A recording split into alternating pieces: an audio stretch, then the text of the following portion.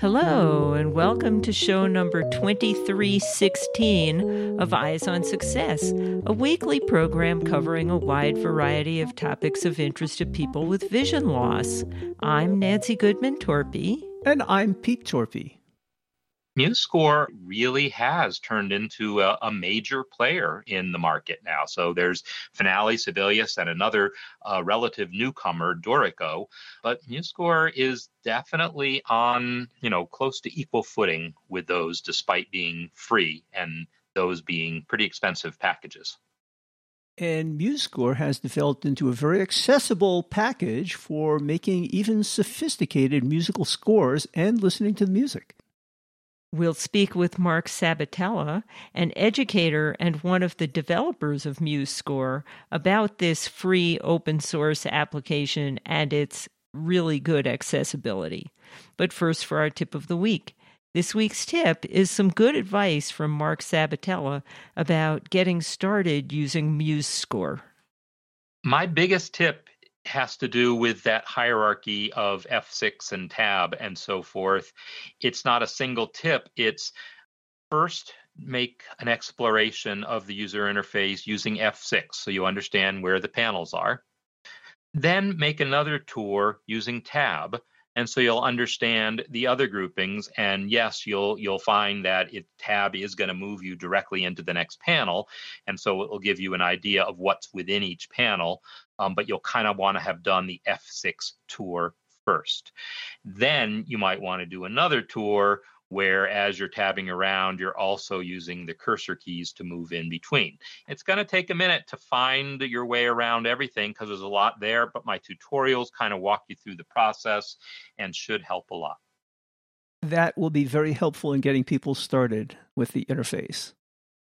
Support for Eyes on Success is provided by Nsite.org, nsite.org, and Nsite Connect, a job board exclusively designed for individuals who experience vision loss and employers who seek to fill open positions with talent who are blind or have low vision.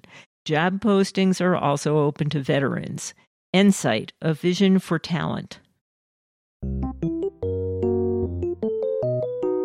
You are listening to Eyes on Success. Success, success, success, success, success. Let's start by meeting Mark. Today's guest has been on Eyes on Success with us once before a few years ago, but for people who may not remember you, Mark, and talking about MuseScore, why don't you introduce yourself, tell us who you are and what you do? Yes, hello. Thanks for having me here. My name is Mark Sabatella, and I'm one of the many volunteers who have contributed to the development of MuseScore, which is the free and open source music notation software. And I've been a music educator for a long time and have had, on a couple different occasions, blind students in my music theory courses at two different schools where both of them were the first blind students ever to go through the program. And so I got to sort of experience, how to adapt the music curriculum to working with, that sort of accessibility issues and figuring things out as we went along. So I've been a largely self-taught accessibility champion for music. And you personally are sighted. Yes, I am. And although you are sighted, with the blind students you've had through the years and the fact that you're a music teacher and your previous life was in IT, you have all the right skills and experience to contribute to making MuseScore accessible. Yes, it's a very convenient confluence of these factors. And actually, the first time when I had a student in my class who was blind, MuseScore was not accessible at all. In fact, it wasn't even released yet. It was still, pre-beta, whatever. But it was intriguing and it was open source. So I'm like, oh, I could get involved, because it was one of my students who told me, well, you should check it out. Maybe that would work for working with Sam, the student. So I checked it out. I was like, well, it doesn't work yet, but it's open source. So I'm going to make a note of this and come back to it when I have a minute and see what I can contribute. And that's actually how I got started working with MuseScore. Eyes on Success is made possible in part by our corporate partners. Underwriting pairs the impact of targeted marketing with the integrity of community goodwill. Learn more by sending an email to hosts@eyesonsuccess.net. This week's focus topic is MuseScore, a free open source program for creating and listening to musical scores. Now, Mark, you and I first ran into each other several years ago when I started using MuseScore 3, and it was not accessible with the JAWS screen reader. So I hopped on the MuseScore forums, started asking questions, and you quickly engaged in the conversation. And after a few iterations, we found out that we actually live within minutes of each other in Colorado. So I had you come over to my house and showed you how JAWS worked and how the JAWS scripting language worked. And pretty soon, MuseScore was accessible with JAWS.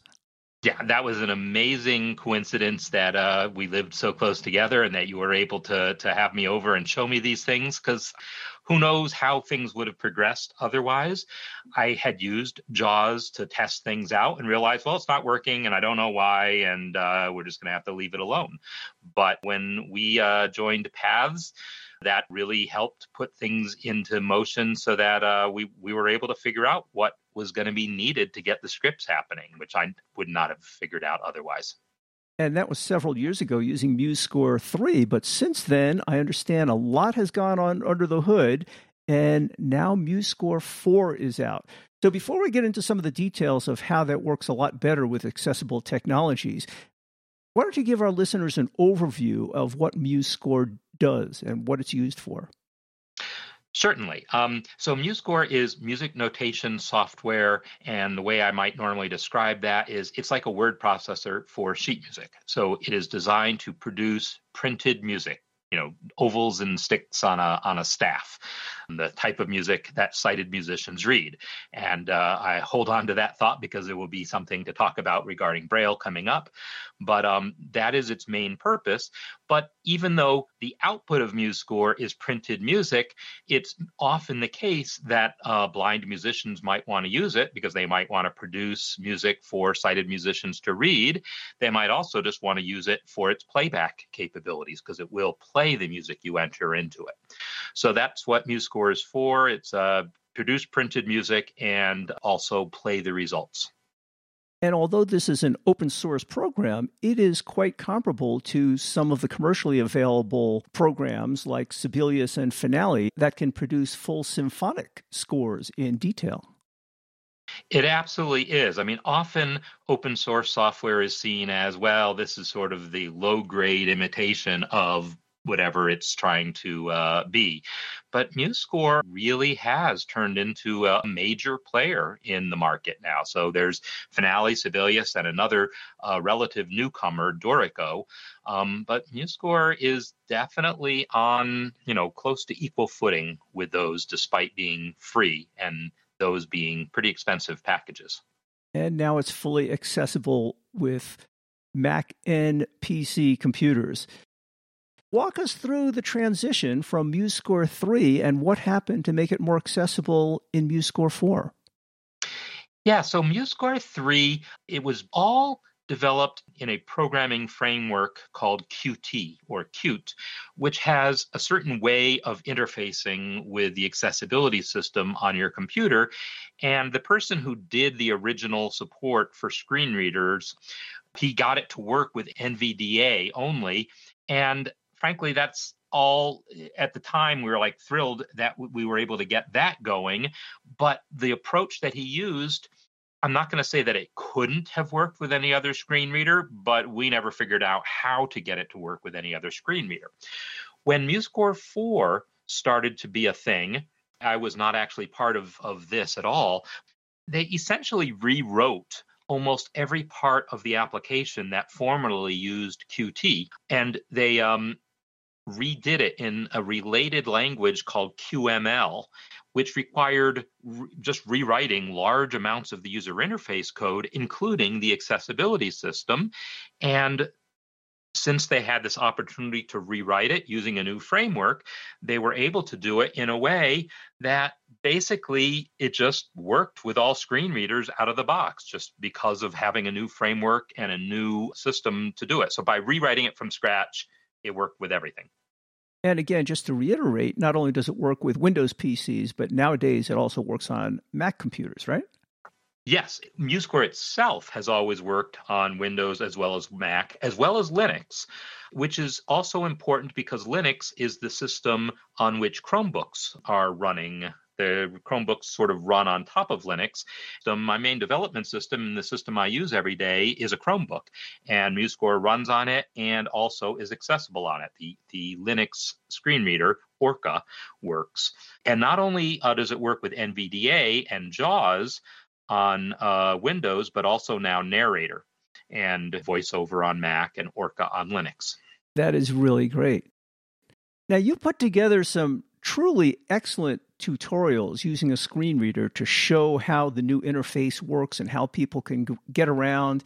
And it seemed like Tab and F6 keys were very important. Can you give us an overview of the new paradigm and what people should expect? I can definitely give you an overview, and I would love to pick your brain while we're at this if you have any insight here. One of the pieces of feedback that we got about MuseScore 3 is, the interface was pretty cluttered. There'd be a window that had, say, 30 different buttons on it. And if you wanted to get to button number, 21, you had to press tab 21 times to get there. And the feedback we were getting is the way the interface is organized, it's way too many presses of tab to find various different controls. And so at some point, we hit on the idea, I'm not saying we invented this idea, it came to us from other software, of kind of creating a hierarchical system where there would be different, I'll use the word panels, that's a word we use, different panels within the MuseScore window, and F6 is going to navigate between those panels. And then within a panel, we would have different groupings of controls, and tab will move you between those groupings. And then within a grouping, you'll use the cursor key to move between them. And the theory is that this is a more efficient way of getting around because you don't have to tab through every single control. You just hit F6 a couple times so you're in the right panel, hit tab a couple times so you're in the right grouping, and then cursor key a couple times until you're on the right control. That's the theory. The reality could be otherwise, and it's proving to be a learning experience for users as well as us. But our impression is that this is a valid model, but we're still working on the details, I would say. So I haven't used it except to test it out with some of the simple functions, but listening to your demos, it seemed like it worked fairly intuitively and pretty seamlessly. I was a little confused sometimes, although F6 moves from panel to panel. Sometimes if you were at the end of a panel, hitting tab, in my mind, I would have expected to go back to the beginning of that same panel, but sometimes you would slip into the next panel. This is exactly what I mean when I say sometimes there's details left to kind of work out. I think actually what you're describing is almost always true in MuseScore. In other words, I think tab will pretty much always take you on a complete tour. It won't cycle within a panel.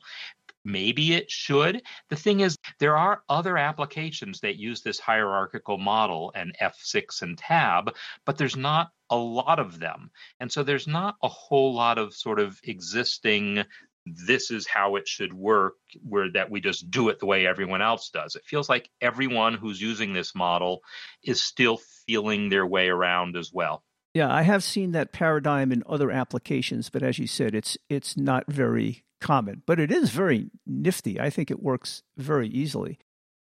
So tell us what these different panels are. Let's see, the main window of MuseScore that you're in most of the time has in it, there's a toolbar, actually several different toolbars across the top of the window. And I'm going from memory right now, so this is good. I'm just picturing it in my mind. On the left sidebar are three separate panels. There's the palettes, there's the instruments panel, and there's the properties panel.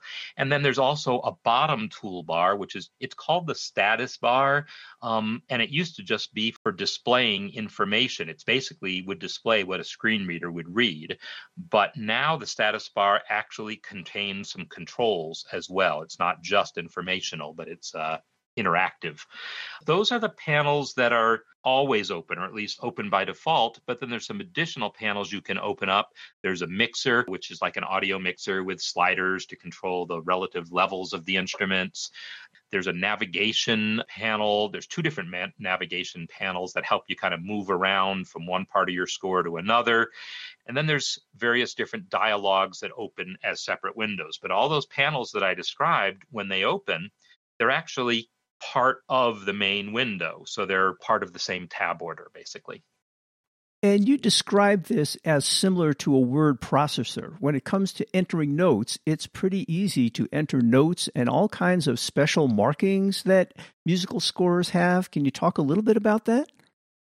Yeah, so entering notes is definitely, I would say, easy and as good as any other program that would do this. And it's going to feel very natural in many ways to be doing this with keyboard and screen reader, because it's been highly optimized to work with keyboard, which, if you think about it, if you know how music is normally notated, it is a little weird to think about how to enter music onto a staff using just a keyboard, because so much of music notation is graphical in nature, the relative positions of things. It's a little difficult to figure out the right way to go about entering music with keyboard alone, but we didn't have to invent that wheel. There were enough other programs like Finale and Sibelius that had found ways of doing it, and we were able to adapt their ways and maybe add some of our own tweaks to it. So entering the actual notes onto your score with a keyboard is quite efficient, quite simple. Other markings that you might want to enter into your score, crescendo markings and accent markings and things like that, yeah, in an ideal world, you would have keyboard shortcuts for each one of those. But the reality is there's hundreds of them.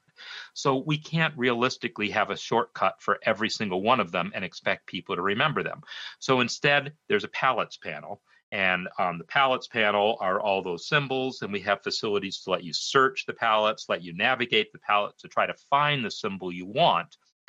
That is something that I will say does not work as seamlessly to do by keyboard and screen reader alone. It's palettes by nature, our visual paradigm that you look at the thing, you see the palette, you see the symbol you want, and you click it.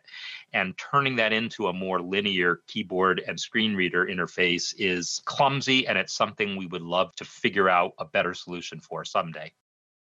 And just to complicate matters, the size of some of these symbols makes a difference in terms of what it means. I'm thinking, for example, a crescendo, if it's 2 measures long, it means you keep getting louder for 2 measures. Whereas if it's a half a measure, that's very different. And so you need to specify the position in 2 dimensions as well as the size of many of these symbols.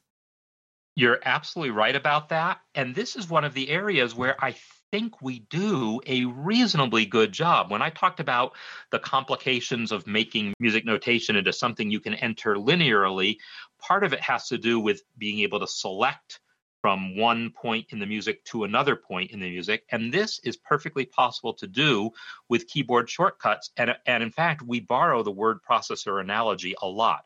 If you want to select one word in a word processor, you have the cursor where you want it, and then you hit Control Right or Command Right, and that selects the word. Command or Control Right again extends the selection to the next word. Well, in MuseScore, those same commands will extend a selection of measure. So it's very simple to use the keyboard to select the measures that you want to apply that hairpin to, hairpin being a descriptive word for crescendo. But then the trick is, if you have to go to the palettes to then find that crescendo, it slows you down. Luckily, crescendo is one of the symbols that does have a keyboard shortcut. So that one is relatively straightforward to add, but that one you sort of get lucky on, that all the right things come together to make it easy to add. Because, yeah, there's a lot of other symbols that won't work out nearly as conveniently. That's pretty neat that you were able to piggyback on all of the navigation keyboard equivalents from word processors. That's got to make it a lot easier to learn. I think so. And certainly a lot of the work that was done to do these things predated much of the accessibility work. In other words, it's not just for the sake of a blind user that we want to be able to make selections by keyboard. It's just a general usability enhancement. It's an efficiency thing. Many people like to do operations with a keyboard if it's more efficient than a mouse, and it often is. When we're not talking about something like the palettes, where the mouse is clearly going to be more efficient, most things are easier to do by typing than by clicking. So where possible, we wanted to take advantage of that for the benefit of everyone. So it sounds like you've made this very accessible, but nothing's perfect, but you're very amenable to suggestions from people and consider this a work in progress. Definitely. So as you mentioned, someone who's blind doesn't necessarily need a printed score unless they want to share it with other people, but they can actually listen to their music being played by the various instruments that are available with MuseScore. And you also talked about Braille. Yeah. So when I mentioned that the original work on accessibility was done by, it was a college student under my mentorship as part of the Google Summer of Code, he did that work close to 10 years ago. When the pandemic hit, he was looking for a project to keep busy. He basically contributed that code and then sort of, moved on, because MuseScore is a largely volunteer-based thing. People come, contribute some code, move on. He had moved on, but he just showed up one day and dropped a pile of code in our laps that said, "Here is Braille." And so MuseScore now, for the first time with MuseScore 4, can actually export Braille. Music Braille, that is.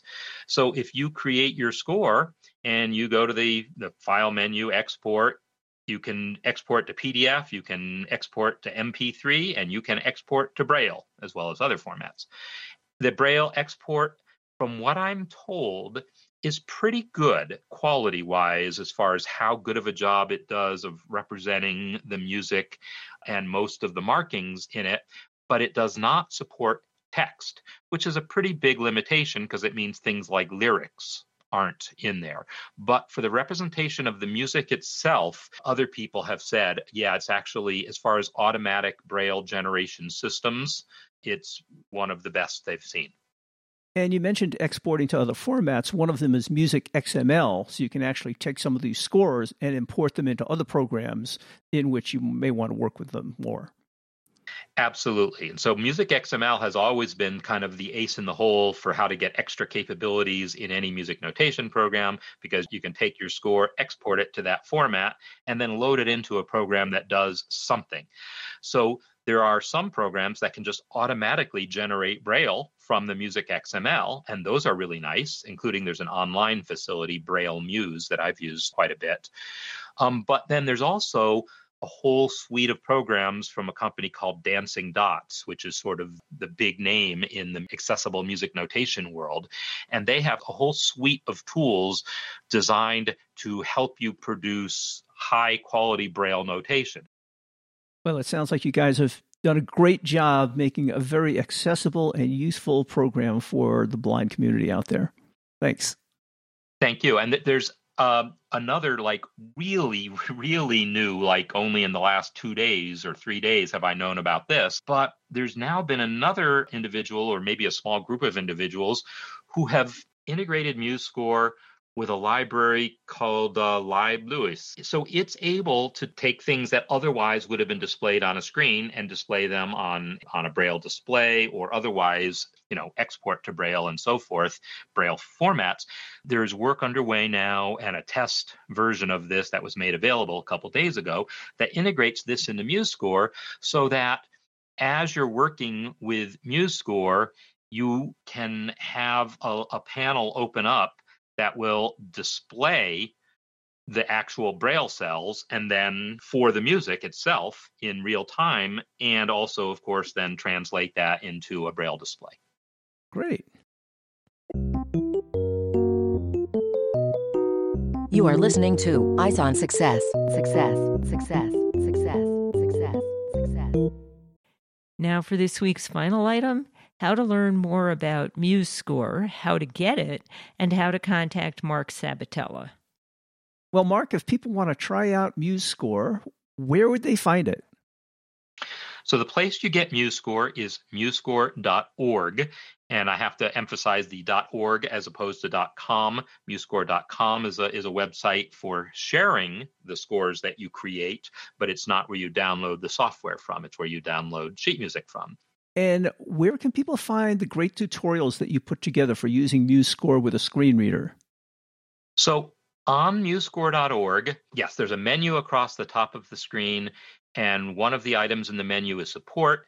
And under the support menu is the handbook, which has the most of the traditional documentation, but also in the support menu is accessibility that has a special section specifically for accessibility. And there's also information in the handbook for accessibility. So if you go to the accessibility section under support, it's going to bring up a page with information about general accessibility resources and so forth, and that will include links to my video tutorials. And of course, we talked about the MuseScore forum, which was useful for me in the old days.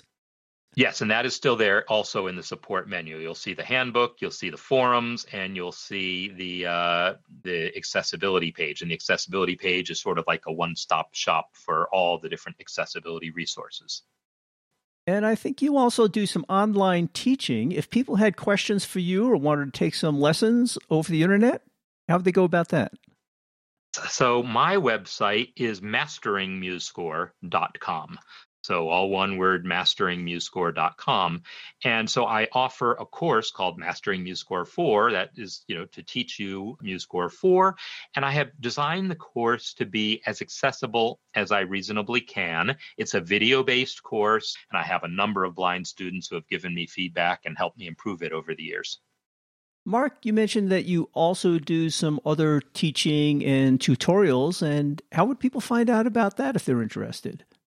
I have a number of courses for teaching music, including one that I'm running right now called Basic Music Theory.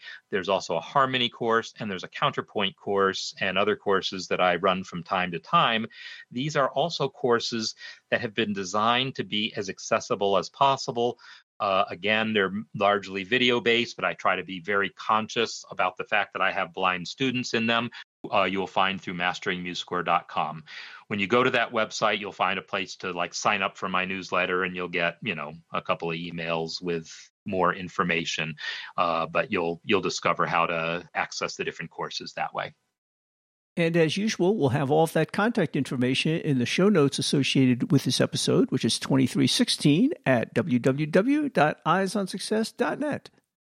That's it for today's show.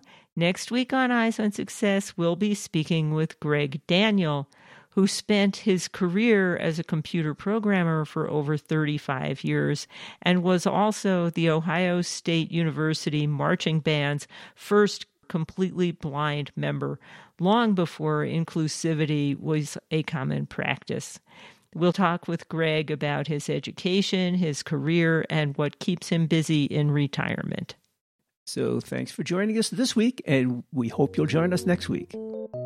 You've been listening to Eyes on Success, hosted and produced by Nancy Goodman Torpy and Peter Torpy. You can access the full archive of previous shows, subscribe to the podcast, and much more by going to our website, www.eyesonsuccess.net. If you have questions about anything you've heard on the show or have suggestions for future shows, send an email to hosts@eyesonsuccess.net.